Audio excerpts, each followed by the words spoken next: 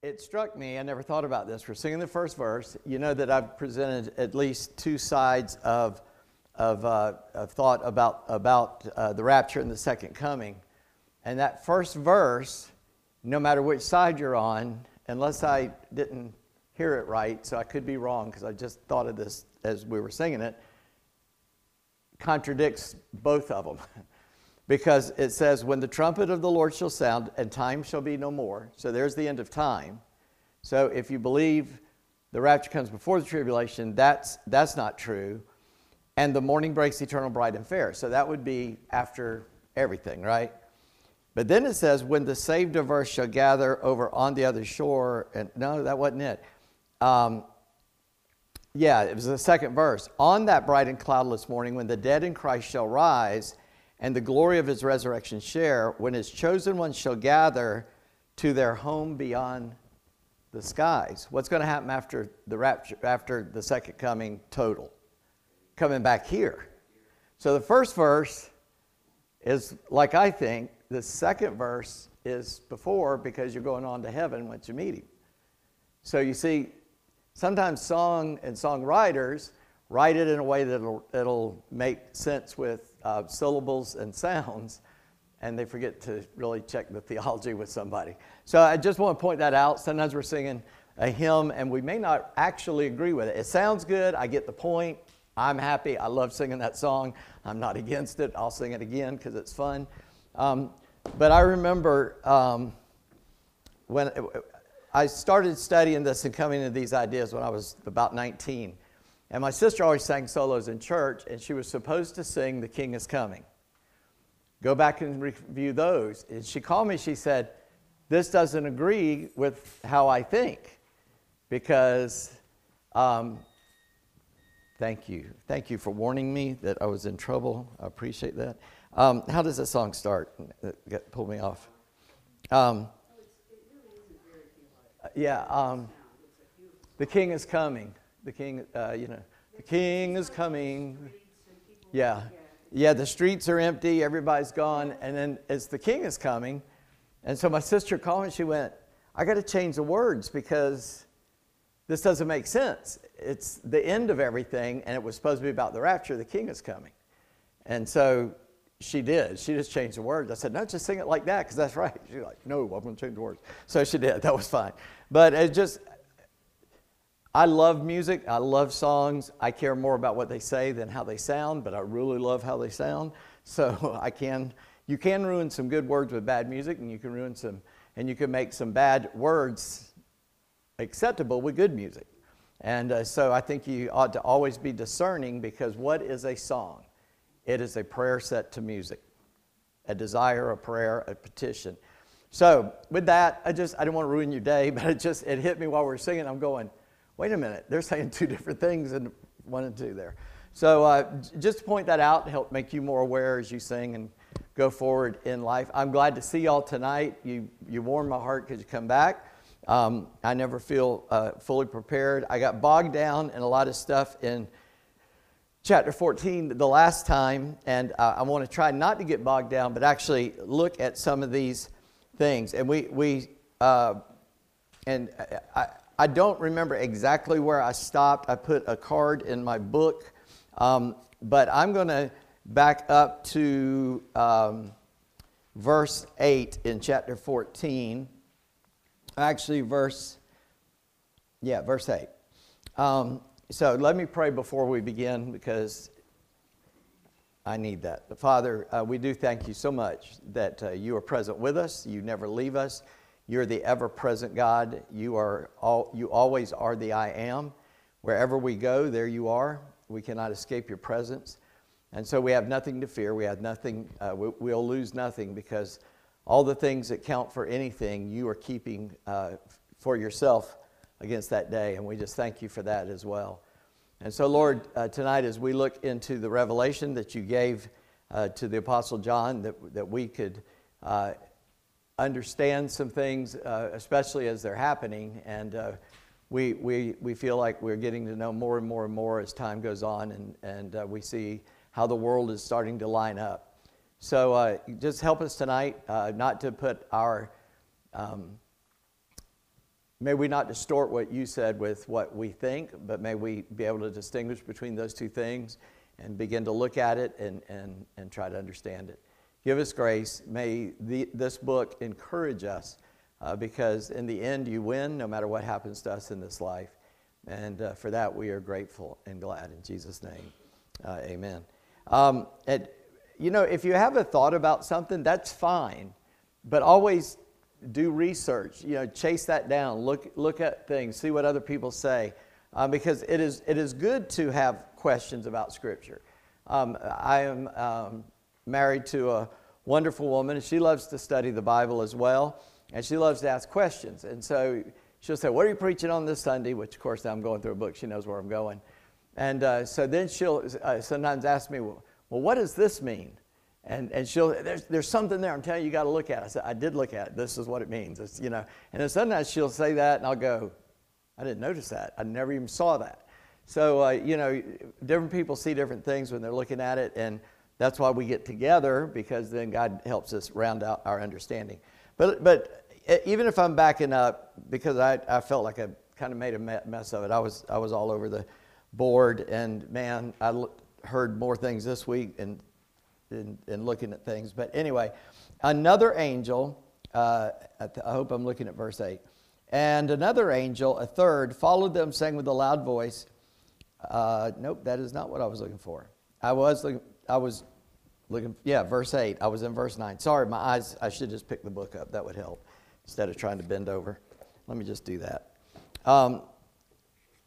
The question is going to be, what is Babylon? I know we did talk about that a little bit last week, but let's just look at that again.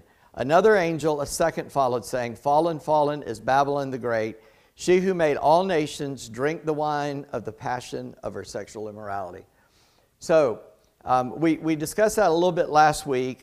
You tell me, what is Babylon? I was listening to more about that this week and just want to kind of round that out a little bit. Verse 8 of chapter 14. For sure, what is Babylon here? And because there's like 3 definitions of Babylon that could be true here, and they probably all 3 are true here. First of all, just plain and simple, what is Babylon? The central capital. Of Iran. Yeah, it's a city in Iran. It's been there for a long time. How long has that city been there? Ever since the flood, right? Babel. That's where the Tower of Babel would have been, right in that area. So it's been there a long time. Now, I've been told Jericho's the oldest city in the world, and it's still there. Maybe it's the oldest, I don't know. But anyway, what's that? There's several things. Right. Charlestonians think Charleston is, but that's just how that goes. Sorry. We do have the oldest standing building built in America there. It's just a tiny little building on the street. It was a powder magazine. It looks all crumbly, but it's still there. It's the city. But what happened at Babylon? Several things through history, but I've already hinted the first beginning. It was, what was man doing there? Building a tower. What was the purpose of that tower? Be careful, but you can say what we commonly say. That's fine. Do what? Yeah. What did you say? Well, say it now. Right, trying to reach heaven, reach God, and that's the same thing. That's typically what we say because the words, but what you have to understand is they were looking at astrology, and their gods were represented by this astrological signs. And we come to Daniel in Babylon, the wise men were the astrologers. Now, it's not astrology like you and I think of it. It's not your horoscope in the newspaper. And I always make the joke that I heard in the 70s. If you're reading your horoscope, it is a horror. But they studied the sky. Now, in case you think that's way freaky and we have to avoid that totally, I'll tell you 2 things. One thing is the Bible says the heavens declare the glory of God and the firmament shows his handiwork. So it shows his creative power, number one. But he did write his message in the sky. I'm not smart enough to be able to tell you about that, all right? But I've listened to a lot of people who are. Their astrological signs were different than what we would have in our typical horoscope today. And all of that devolved from the Babylonian people of Daniel's day. When Jesus came, the wise men came from Babylon, basically. These wise men from the east, and I said I was going to say something else about it, and now that is just gone. So they had different ideas about what those were, and guys that know all that and can look at it from a biblical point of view can piece some things together to make you go, wow, I didn't realize that. And the second thing I would say, I had a fella come up and talk to me today, and he went to tell me something, but I'd read about it too, and I said it because we have that relationship, I could do that. And he went, yeah, did you read that? I said, yeah, I did. Do y'all know what the Webb telescope is and what it's done? Do y'all know what the Webb telescope is? Let me start there. We hung a telescope outside the atmosphere, basically. It is not distorted at all. It can see further, brighter, see the most dimmest things in space, better than, what was the one before? Hubble. The Hubble was awesome, and this makes Hubble look like a kid in his backyard with a telescope. It is unbelievable. They are seeing things they've never seen before, and it's done two things. They are seeing literally trillions of galaxies that they didn't know were out there. We took the Hubble and pointed it at a blank part of space one time and said, well, there's just a hole up there. There's no stars in that area. Let's just train it there. And they left the exposure on for an extended time. Then when they looked at what they saw billions of galaxies in that hole that the light was too dim for Hubble to catch. Well, the Webb got outside of the atmosphere, and it's got a pure gold reflector, if that tells you anything about what that sucker cost, and to put it out there. And it is seeing unbelievable things, and the reason they don't tell you too much about what they're discovering is it's disproved the Big Bang. Space is not expanding. It is not racing away as they first thought. It is out there, and it's just out there. And so they don't talk about that much, but you feel free, go look it up. I don't know that. That's what I read. And if I'm wrong, it's because they were wrong. But that's what's happening. And I love the stars. I love all that. I hit that. I was, 9 or 10 years old, about 10 years old, man, walked on the moon. So I am that guy, man, just space and all that was just, and then Star Trek, Watched it in black and white when I was a kid, right? So anyway, back to Babylon. So we went off into space with Babylon, but that's where all that started, that study. And they knew some things that we don't know. There's a group of people out there. I just like to inform you the people that are out there and whether they're good or not. There's some people out there, and it's called ancient alien theory, I guess. And they believe that all this stuff on Earth that we can't figure out was done by ancient aliens way before. The biblical view, if you read in Genesis, men were smarter, brighter, bigger, and we don't know much about the world before the flood. We know a little bit. And then we come to chapter 6 when all this is happening, and the Ben Elohim, the sons of God, came and produced offspring with women of men and created these giants. And they were smarter. These were angelic beings, and they probably gave them some technology. It is now believed by a lot of reputable archaeologists the Sphinx in Egypt was there before the flood. That it wasn't the thing that you think it was, and sand would have never carved its face off like that. And if sand did that, why only its nose? Why is the rest of it pretty much intact? So they believe there are a lot of monolithic structures, and that is a whole new realm coming out. But so I'm just saying, ancient alien guys, they're kind of crazy, okay? They're trying to fit it into aliens came and did this. No spiritual beings helped do this on Earth. In the jungles of South America, in North America now, they're starting to say it, and in other places in the world, they're starting to find pyramids. They were all over the world. They were not tombs for kings. They had a spiritual reason, a spiritual thing. I listened to and watched a couple of things that are kind of weird, not real weird, like The Secret of Skinwalker Ranch. I don't know if y'all have heard about that. It could be a very where heaven and earth intersect. There's another show, The Curse of Oak Island. I love that.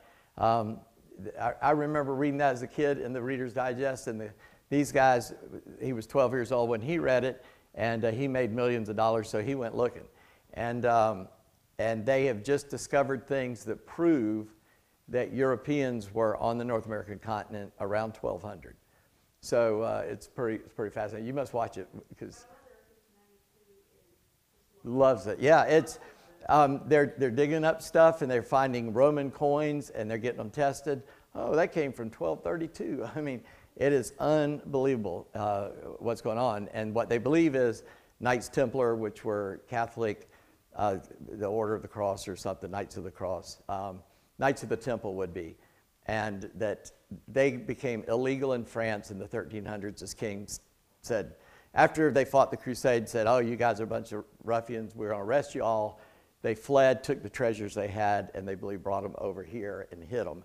And so that's what they believe they're going to find eventually on this island. Probably, maybe not, we don't know. But I'm just saying, all this stuff's happening, all right? And it's odd it's happening now all at the same time.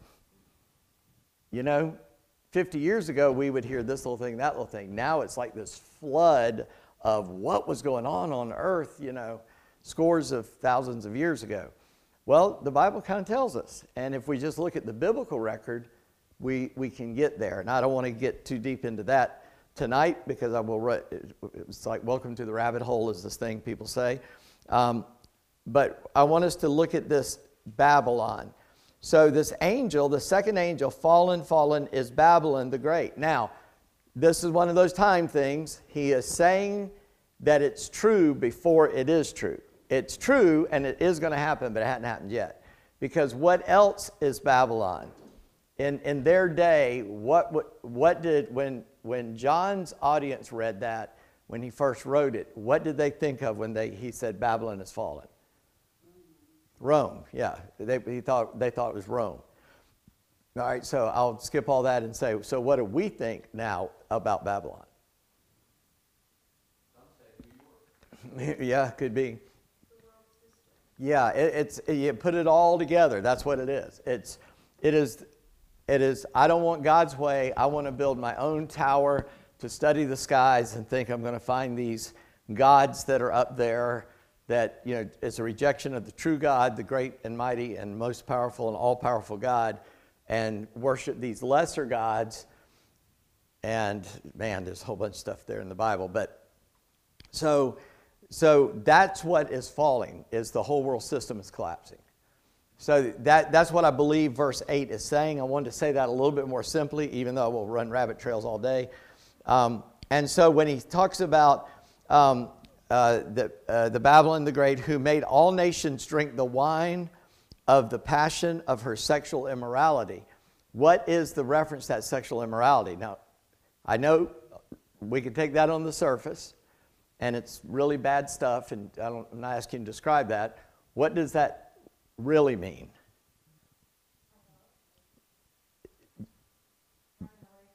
Turn away from God, right. Adultery against God. If Babylon is the world system, that means that you're worshiping the system that is contrary to the will of God or the ways of God. We use that term, the world, very loosely. I grew up hearing preachers, preaching about don't be worldly and all that stuff. I grew up under that a little bit. And there's a point to that, and they're right. But it's not bad to be in the world. It's bad to be a part of the world system. You know, this is only bad because Satan made it bad, and it's our job to be here to win it back. According to Psalm 2, God said, the Lord, Yahweh, said to my Lord, Jesus, sit here at my right hand until I make all the nations of the world your footstool. So the job of the church is to witness to the world, to bring it under the dominion of Christ, which is what I was hinting at this morning in the sermon, if I didn't say it plainly enough. And so now we have a third angel coming out with a loud voice. If anyone worships the beast and its image and receives a mark on his forehead and on his hand, he also will drink the wine of God's wrath, poured full strength into the cup of his anger, and he will be tormented with fire and sulfur in the presence of the holy angels, in the presence of the Lamb. And the smoke of their torment goes up forever and ever, and they have no rest day or night, these worshipers of the beast and its image, and whoever receives the mark of its name. A lot of words there. Just I'm trying to simplify some of this as much as possible. But I do want to point something out. I think this is the right place to do it. We've already seen the beast. We've seen the mark. We've seen the number and all of this. And this is the declaration of judgment on that beast, that false prophet and the beast, and the worship the beast in his image, and whoever receives the mark of his name are going to be cast into hell. And the holy angels, why does it say holy angels? Because they're unholy angels, right? Because they are unholy angels, and they can transform themselves into a spirit of light. There was a popular TV show a couple decades ago now, I guess.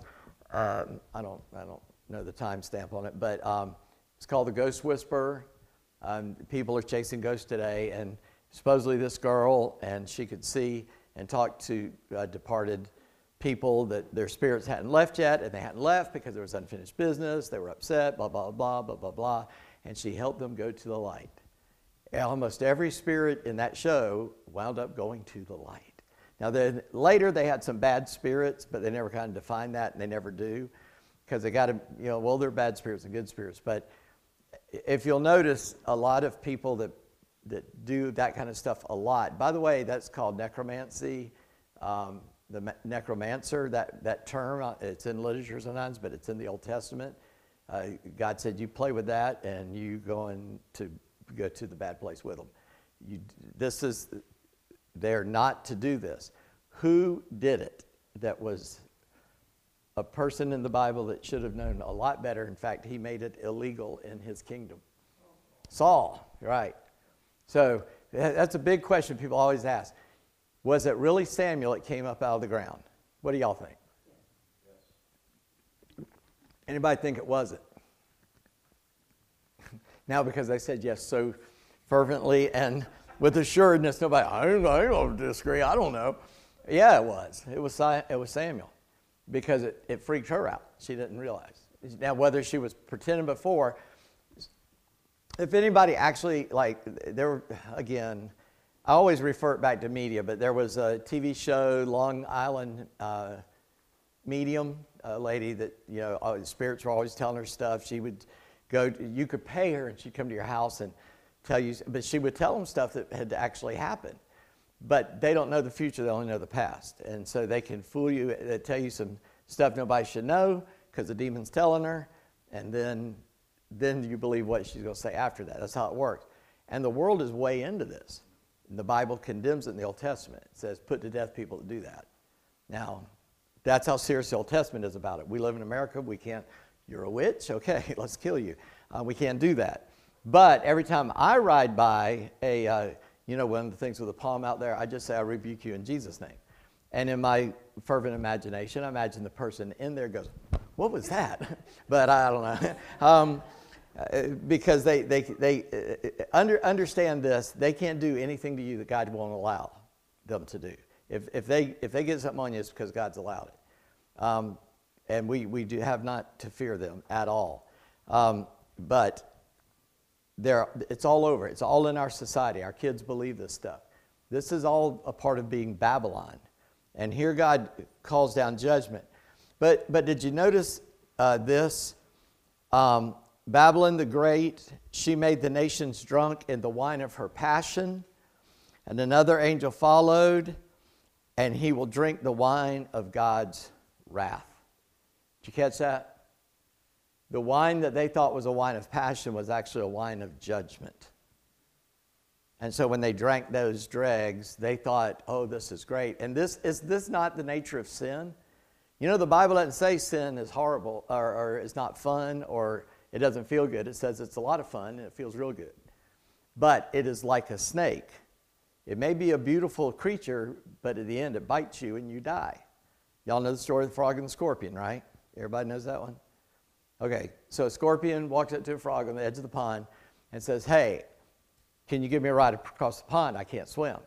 And the frog said, you're a scorpion. You'll sting me and I'll die. He says, if I sting you and you die, we'll both die because I'll be killing myself. I'll drown. Frog said, makes sense. Hop on. So the scorpion got on his back, and halfway across the pond, scorpion stung him. And just before he went underwater, the frog said, why did you sting me? He said, I'm a scorpion. What did you expect? That's the nature of sin. Oh, it'll be okay. It looks good. It'll feel good. It'll be all right. And the Bible says, but at the end it bites like an adder. It'll get you. And then you die. Sin has pleasure for a season, but then, that's the verse. Sin gives pleasure for a season, but then it destroys. It kills and destroys. So we have that kind of here. They were drinking the wine of our passion. This is great. And it's bringing judgment. I think that's a pretty cool analogy God does there. And then there's verse 12. Here's a call for the endurance of the saints, those who keep the commandments of God and their faith in Jesus.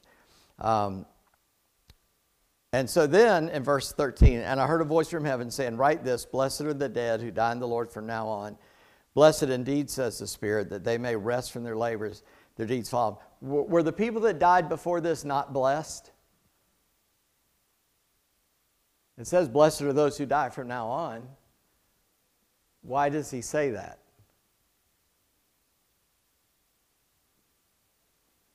Well, they're undergoing, I mean, sure, anybody who dies in Christ is blessed. Maybe their works do follow them. I mean, but what these people will be going through will be so much worse than anything we can imagine or Yeah. have seen in church history yet, that they will be especially blessed. Right, and that's it. The answer is that this is so intense, it's worse than anything ever. And it says, man, you're just blessed if you get to die. That dying is the best thing that could happen to you because you cease from your labors. Everything's over at that point. So it's not that people before them weren't blessed. We always think in those terms sometimes. Jesus even told a whole parable about that guy needed laborers. He went out at 9 o'clock, hired a bunch of guys for a penny a day is what they paid then. Well, it wasn't enough. Went at noon. He agreed with them to give them a penny. And then he went at 3 o'clock and gave them a penny. Then he went at 5 o'clock, an hour before quitting time, and it said, I'll give you a penny if you work for an hour. And then at the end of the day, the guys that got hired in the morning went, he paid the last ones first, said, they got a penny. And that's all he told us. But we were here all day. They were only here an hour. We're going to get 8 pennies. And he gave them a penny. And they said, what are you doing? They only worked an hour and they got a penny.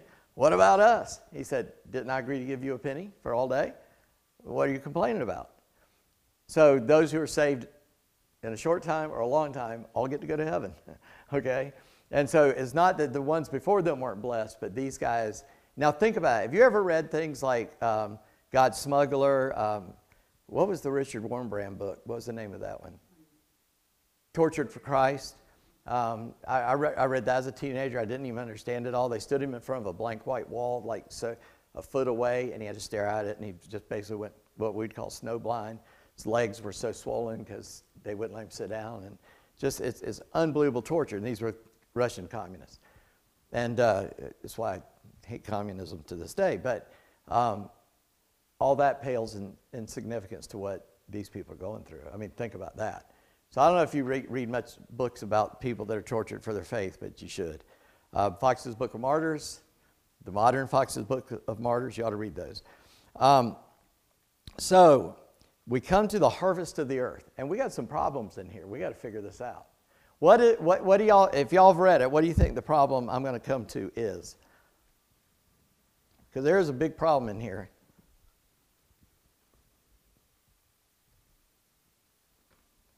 Well, let's start with defining verse 14. I looked, behold, a white cloud, and seated on the cloud was one like the Son of Man, like a Son of Man, with a golden crown on his head and a sharp sickle in his hand. And another angel came out of the temple, calling with a loud voice to him who sat on the cloud, put in your sickle and reap, for the hour to reap has come, for the harvest of the earth is fully ripe. So he who sat on the clouds swung his sickle across the earth, and the earth was reaped. Do you have any problems with that? I do. I hope you do. Who's sitting on the cloud? Just guess. I mean, it's fine. Nobody's going to, I'm not going to fuss at anybody like, oh no, you're dumb. Who's it sound like? Sounds like Jesus. But what is the problem with it being Jesus? If you just read those words at face value. Yeah, thank you. He's taking orders from an angel. Right? And remember the story of the wheat and tares? I know you don't remember it in detail because I didn't either. But when in the parable, the people that kept the garden came and said, an enemy's come and sowed tares among the wheat. Do you want us to pull them up? And the master of the land said, no, leave it till the end because that'll reveal which is which. And we'll get rid of it then. Because a tare looks like a wheat when it's small. When it grows up, the wheat has a head and the tare does not. So he said, just leave it. We'll know what the wheat is, and then we can pull out the bad plants. Then, when the angels come and harvest the earth. But now, it's Jesus sitting on a cloud with a crown, carrying a sickle, and the angel tells him to reap, and he reaps. It sounds like a problem. It's just not a problem. Because they're all working together. Jesus and these angels were together, okay? It's said it one way to understand it for those guys, saying it another way now.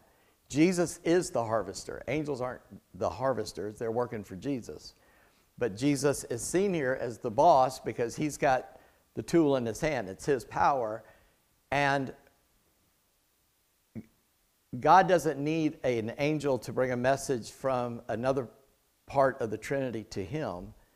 But this is a way of letting us know that the order is given from the Father and the Son gets it done.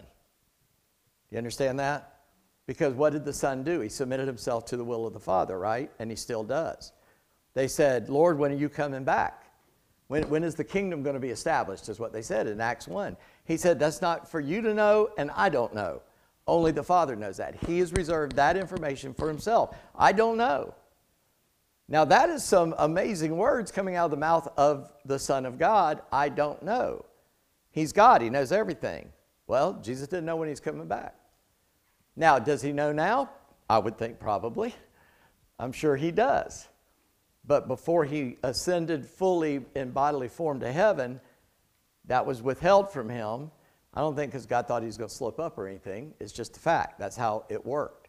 So in this case, he said, the angels going to reap. Are the angels reaping? Yeah, they're joining in. But Jesus gets the command, the okay from God, go, and he does it. It happens.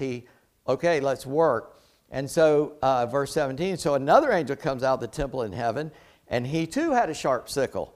And another angel came out from the altar, and the angel who had authority over the fire, and he called with a loud voice to the one who had the sharp sickle, put in your sickle, and gather the clusters from the vine of the earth, for its grapes are ripe. So the angel swung the sickle across the earth and gathered the grape harvest of the earth and threw it into the great winepress of the wrath of God. And the winepress was trodden outside the city, and blood flowed from the winepress as high as a horse's bridle for 1,600 stadia. So we see this is an image of the final harvest of the lost. Okay, this is the end of time. And these chapters are filling in these little gaps, and then he's going to come back and kind of say it out in the timeline how it works. Don't forget that. This is a break in the timeline to say, okay, we got a lot of little things to cover, and then we'll see how it plays out. So in these we got two more angels.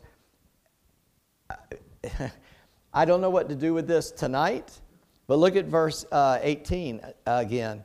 Another angel came out from the altar, the angel who has authority over the fire. Okay, I was about to make a superlative statement, and I can't do that.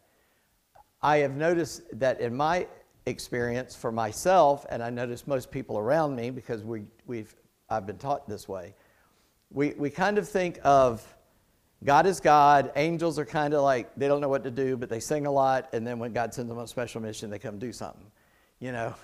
It's like they're just bored until God says, hey, would you go down there? Please, thank you. Finally, I got something to do. Goes. No.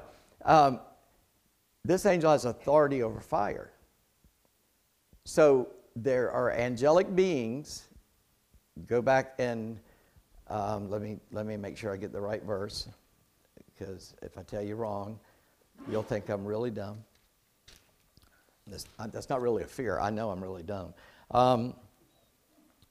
It's Psalm 82:1. God has taken his place in the divine council. In the midst of the gods, he holds judgment. That word gods is Ben Elohim, the sons of God. And so he calls angels sons of God. And he says they're a council. And he talks to them. There's a story in the Old Testament. All the prophets were saying, I just read this a couple weeks ago in my daily reading. One of the kings of Israel had to go against Assyria. And so he called all the prophets, and he got the king of Judah to come with him. And the king of Judah was godly, and there was never a good king of Israel. And after Solomon. And all the prophets were saying, yes, go up, you're going to have a mighty victory. Yeah, go get them, it's going to be great. And the king of Judah said, do you have any prophet in this place that'll tell you the truth? And he said, there's one guy, but I hate him. He never says anything good about me. And his name was Micaiah or Micah. We're not sure exactly how to say that. And he shows up and he says, should we go? I said, oh yeah, go up. God's going to give you the victory. He said, how many times I got to tell you, tell me the truth? He said, all right, you're going to die. You ain't coming back. You're going to lose it all. He said, why would you do that? He said, I saw, and the prophet's over there going, who do you think you are? He said, I saw a vision. And God in heaven said, how can we fool, whatever that king's name was, I can't remember his name. How can we do that? And he said, one angel said one thing, one said another. And then one stepped forward and said, I'll go be a lying spirit in the mouth of his prophets. And he said, you go. And so then one of them hit the other prophet, like, who do you think you are? You saying only God speaks to you. I don't know. I'm telling you, I don't know what to do with this. You got an angel that's in charge of fire. He has authority over fire, at least. Let me put it that way. So these angels that God has that are his angels, the Bible tells in Hebrews they're ministering spirits. They help us. They have jobs. They have authority. God sends them to do things. They're part of his creation of the universe. The stuff that the Webb telescope is just now seeing that shows the glory of God and the vastness of his power. I mean, the nearest star to us would take us 4 years going at the speed of light just to get there. We would have to be able to move a physical object 186,000 miles per second to get there. That's the closest one to us. And now we are seeing, I don't know the right word, I don't know if it's thousands, millions, billions, trillions of miles away, vast galaxies. They've seen two that are colliding, going into each other.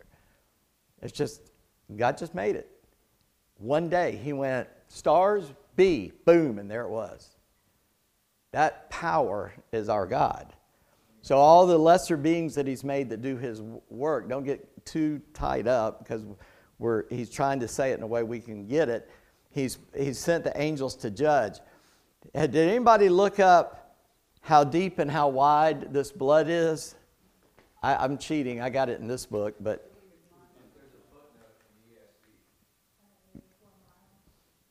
well, look at there. Yeah. Yes. That's pretty, and the height is about 4 feet. So it's about this high. Now, is that figurative or literal? I take it literally, but the valley that's supposed to be happening at, if you ever go to Israel, when Stephen and Savannah get back and go visit them at their house, you can stand on their roof and look down that valley. It's like, really? That's where you want to live? Hey, it's best seat in the house, man. I get to see it all happen. We joke that way because who knows? So anyway, all right. So that kind of wraps up 14. That is pretty amazing measurements of wrath, and remember, this is blood coming out of men and animals if they're riding horses, and it's going to flow 4 foot deep and 200 And how wide is it? 184 miles long, and how? Okay, it doesn't say. Okay. It's square miles, which we really don't know. It's a lot. It's roughly the size of Israel. It's about the size of Israel if you spread it out in square miles. Wow. That's pretty amazing. All right, well, let's jump 15. It won't be too hard. How many angels are going to appear in 15? With 7 what? Plagues. Now, yeah, okay, we'll do this. So I saw another sign in heaven, great and amazing, 7 angels, 7 plagues, which are the last, for with them the wrath of God is finished. So the purpose of the plagues is what?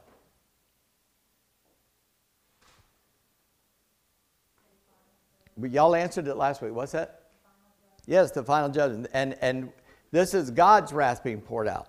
We've already seen what the beast has done. This is God going, enough. I'm going to take care of this now. This is the answer to the prayer of the saints under the altar at the beginning of Revelation. How long, O Lord? Just rest a minute. I'll get there. And this is that. Now, all that weird stuff I said at the beginning, I always call it weird stuff because I don't want you to think I'm too weird. But you do understand, and I think I said this last week, so I'm just keep repeating myself. All the judgments in Egypt were against a god of Egypt.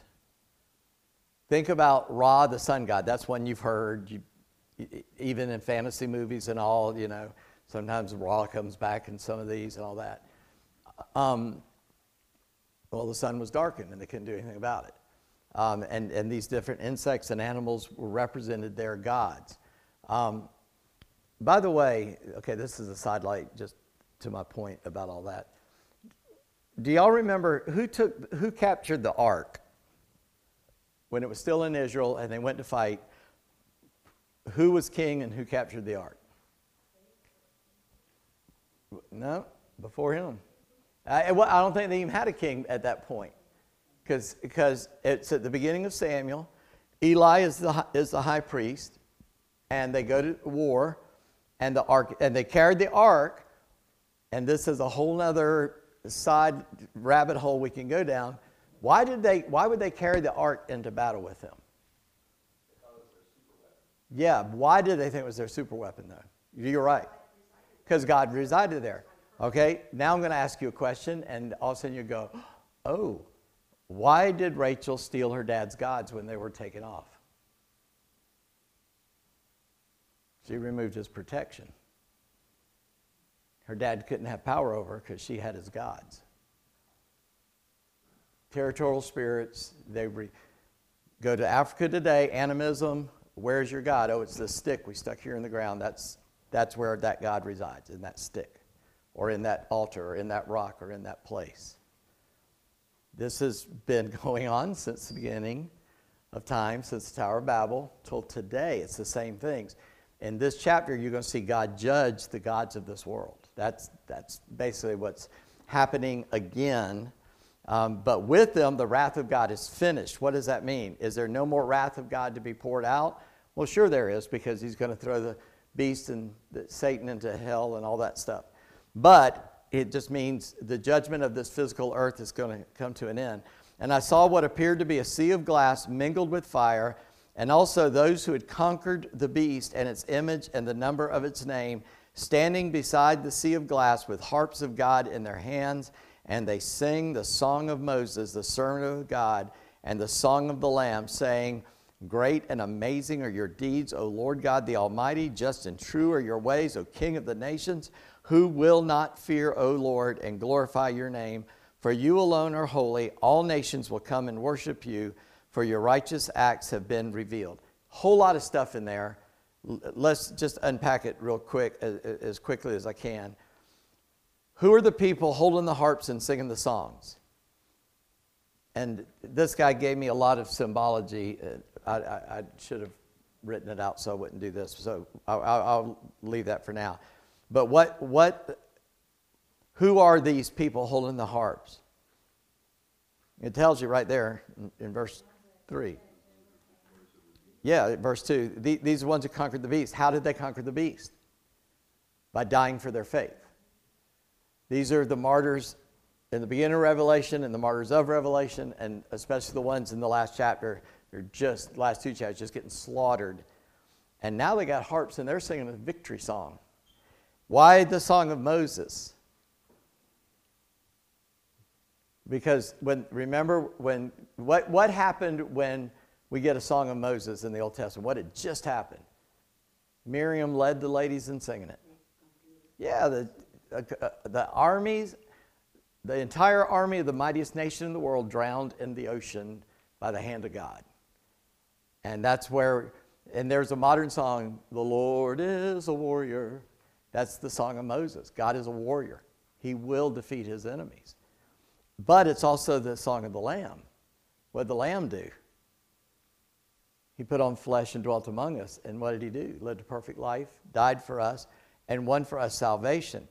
So I'm going to give you another little rabbit hole y'all can chase here. Look in verse 4. "You alone are holy. All nations will come and worship you." And in verse 3, "O King of the nations." Why do you think that's important? Let me ask that a different way. What do you think when you read that? What comes to your mind?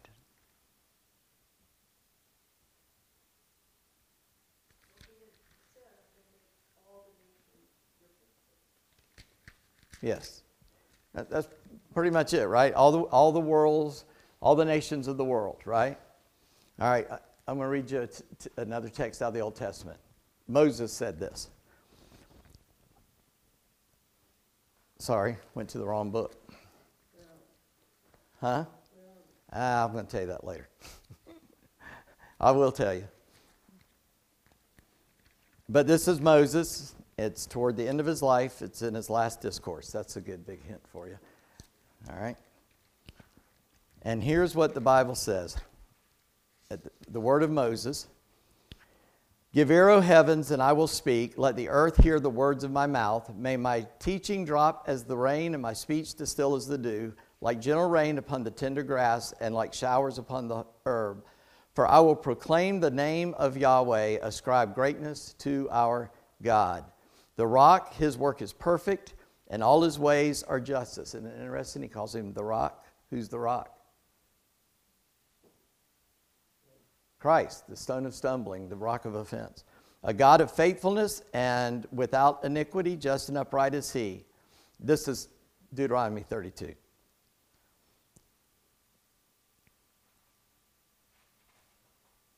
Just and upright is he. I'm now in verse 5. "They have dealt corruptly with him, and they are no longer his children." Who are they?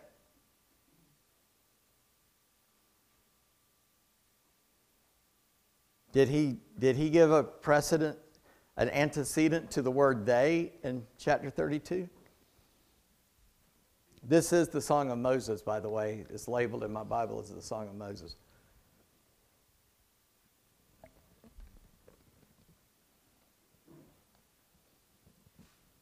No. So who is the "they"? Well, he's going to tell you after, not before. "They have dealt corruptly with him and are no longer his children, because they are blemished. They are a crooked and twisted generation. Do you thus repay the Lord, you foolish and senseless people? Is not he your father who created you, who made you and established you? Remember the days of old, consider the years of many generations. Ask your father, and he will show you. Your elders, they will tell you. When the Most High gave to the nations their inheritance, when he divided mankind, he fixed the borders of the peoples according to the number of the Ben Elohim, of the sons of God." Genesis 6, the sons of God intermingled with the women of men and produced giants. God takes a seat among the Ben Elohim in Psalm 82:1. And Moses said, God divided the world and gave authority to the sons of God over certain nations, but they dealt corruptly with God. They rebelled against the Creator. Now that's a bad thing. And so this has been a cosmic war. We don't have a time stamp for when that happened. Moses said, ask the old guys. Now Moses is 120 when he says this. So who is the old guys that they're going to ask? But he's saying, you know about it. This word has come down to us from our elders. That God divided the world up. And what did God keep for him? Let me pause. This is related but not the total thing. What was Eden? Was Eden the whole world? Or was it just one place? It had to be one place because he got thrown out of it, right? It was not Adam and Eve's garden. It was the garden of God. He put them in his garden. And when they rebelled in his garden, he threw them out of his garden. Why did they rebel? Who led them into rebellion?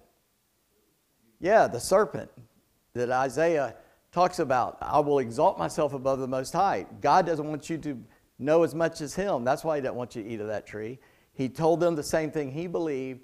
They get thrown out, and he leads this angelic rebellion that God had given these, but God reserved, well, let me finish reading this before I say it. But the Lord's, look at verse 9, but the Lord's portion is his people, and Jacob his allotted heritage. So Yahweh kept for himself the Jewish people and Israel. That's his land. And in Revelation, they're singing the song of Moses and saying, who will not fear, O Lord, and glorify your name, for you alone are holy. All nations will come and worship you, for your righteous acts have been revealed. He's going to win back all the nations that these rebellious beings took away his authority. So what did Jesus say in Matthew 28? Why could Satan tempt Jesus with land in the temptations? Here's all the kingdoms of the world. I will give them to you if you just worship me. It's a shortcut. He offered you, you don't have to go to the cross. I'll give you a shortcut. All you got to do is just proclaim me as the Most High, and I'll give you all the nations of the world. You won't have to fight for them. One guy said, not sure Satan wasn't just feeling him out like, can he be tempted? Well, I think it's not quite that simple, but all of a sudden you're going, wait, what? Wait, huh? This isn't just, the world went bad and God's got to come back. No, this is a cosmic war been going on since the beginning. It's right here in Revelation. And after this I looked in verse 5, and the sanctuary of the tent of witness in heaven was open. What is the tent of witness?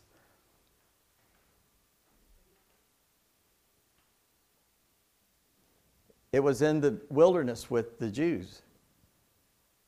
The copy was in the wilderness with the Jews. The original was in heaven. What happened in the tent of witness? Who lived in it?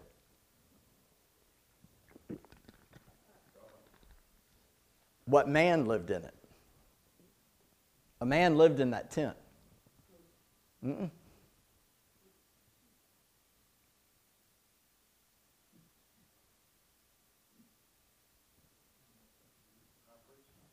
Nope.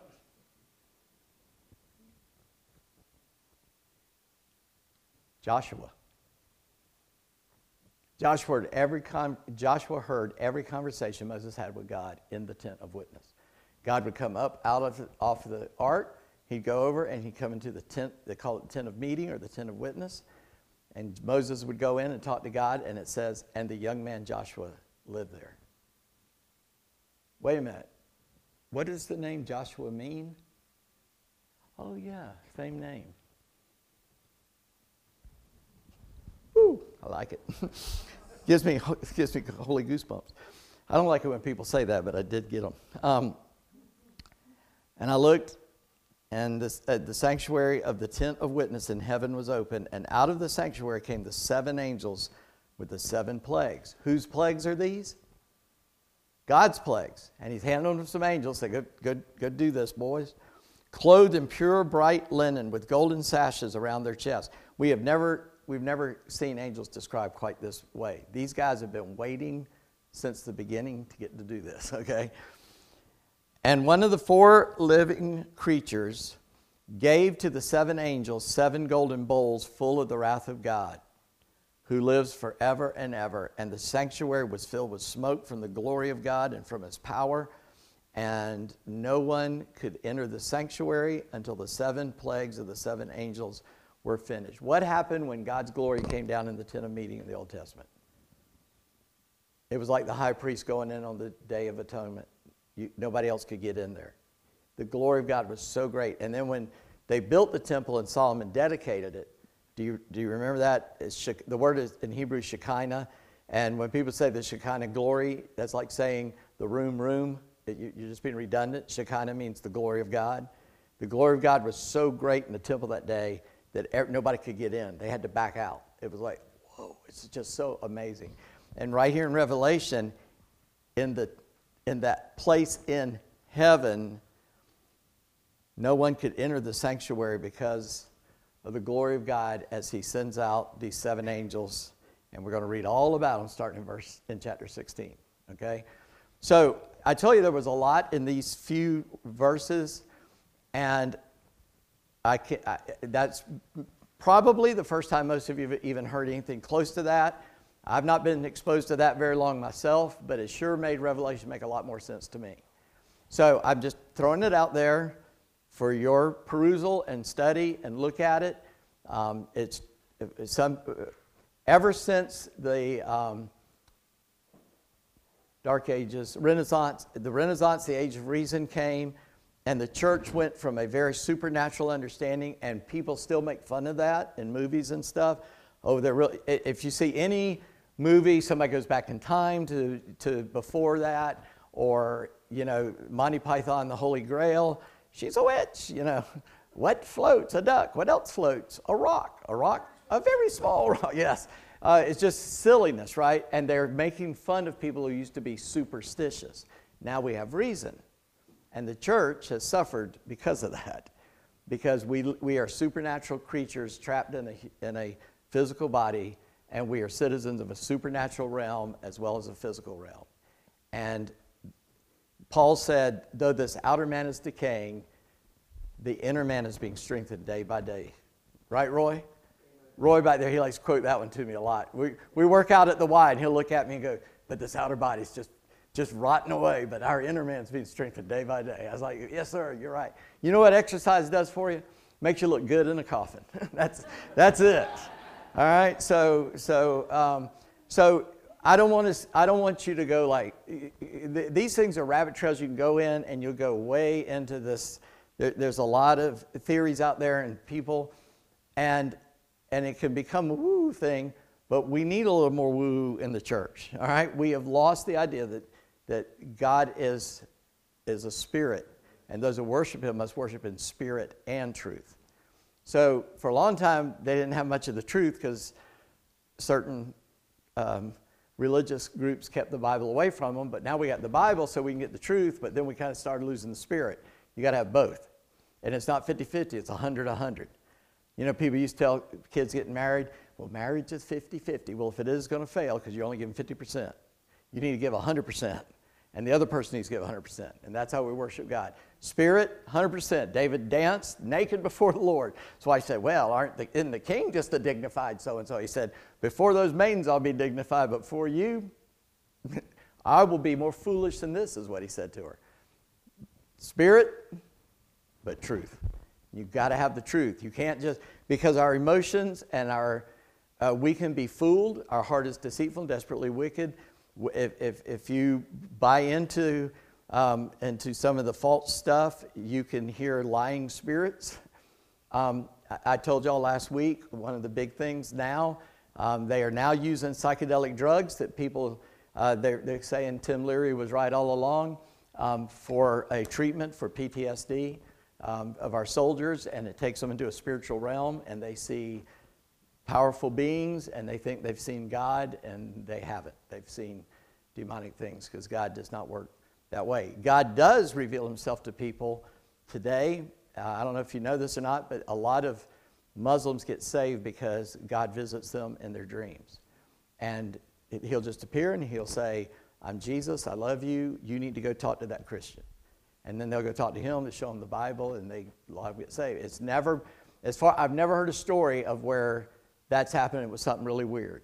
In fact, the first mission trip I ever went on to Africa with my daughter, and one of the pastors that we worked with, he used to be a Muslim. In fact, he owned the whatever you call the thing they worship in, mosque. He owned the mosque, and God visited him in a dream. He went and talked to the Christian that he was told to talk to. They led him to the Lord. He had this big old smile. His name was Moses, of all things. And he turned his mosque into a church, which ticked off all the other Muslims. He said, I don't care, I own it. So, and he became a pastor. And so God does supernatural spiritual things. And I'm not a cessationist. I don't think God quit working. I don't think God is done. But God doesn't do what is not necessary. I always use Lazarus coming out of the grave about that. Jesus didn't roll away the stone, and he didn't unwrap Lazarus, because any of us could have done that, but only he could raise the dead. So he did that part. So as we work for God, he says, he told the disciples, do you know the only story repeated in all four Gospels besides the crucifixion is the feeding of the 5,000? You ought to study that story in all the Gospels. Jesus said, go feed them. They said, with what? He said, what do you got? Oh, we got this kid's lunch. This is an amalgamation of all of it. He said, well, go get them some food. And they said, well, where are we going to buy food? There's not a store, there's not a 7-Eleven around here, and we don't have enough money if there was one. And he said, well, what do you have? Got this lunch. Oh, I've got 5 fish and 2 loaves, or 5 loaves and 2 fish. I guess 5 loaves and 2 fish. I always have to think about, well, you could cut the fish up and put it on 5 sandwiches. And it says, so bring that to me. And what does the Bible say? He took it. It was offered to him. And what did he do with it? He blessed it. Then what did he do with it? He broke it. When you come to God and say, bless me, do you want me to break you? And if you're not willing to be broken, you're not going to get blessed. Yes, I want to be blessed. Okay, I'm going to break you. It's going to hurt, but you'll be able to feed thousands. And then they distributed it. And then they took up 12 baskets full. Walking with God and doing his work is doing what you cannot do with what God puts in your hand, and the power of God taking it, blessing it, breaking it, and giving it back to you. I got to hang out with Kerry Livgren, who wrote Dust in the Wind. He was a songwriter for Kansas, became a Christian. And when I got to meet him, somebody said, hey, would you play my guitar? He went, nope. He said, God told me to put it down. I haven't touched one in 6 months. He said, until God tells me to pick it up, I won't pick it back up. So I had to lay that down. This is a purifying time for me. And he picked it back up later, but he laid it down. God told him to lay it down.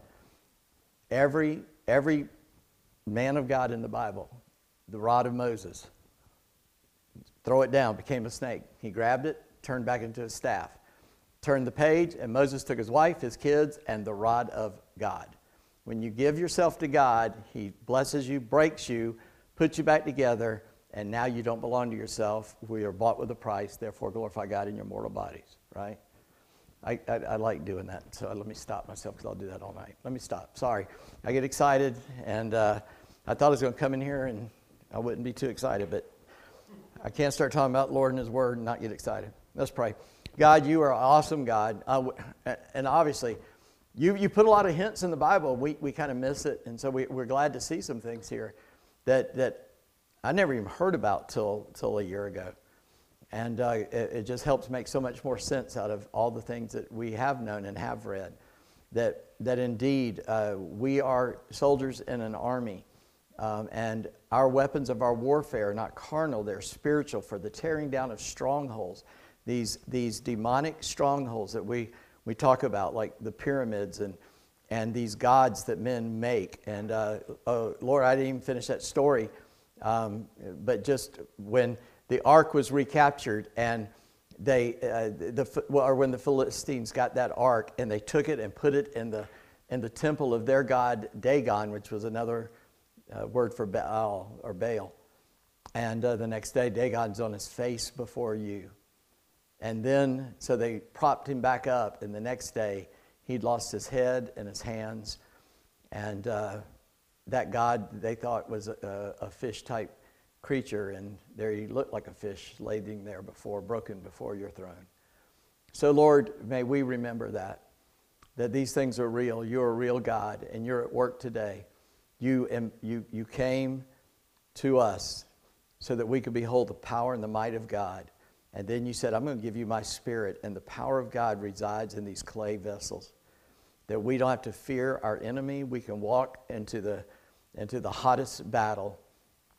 And if we lose our life, we haven't lost anything. We've gained everything.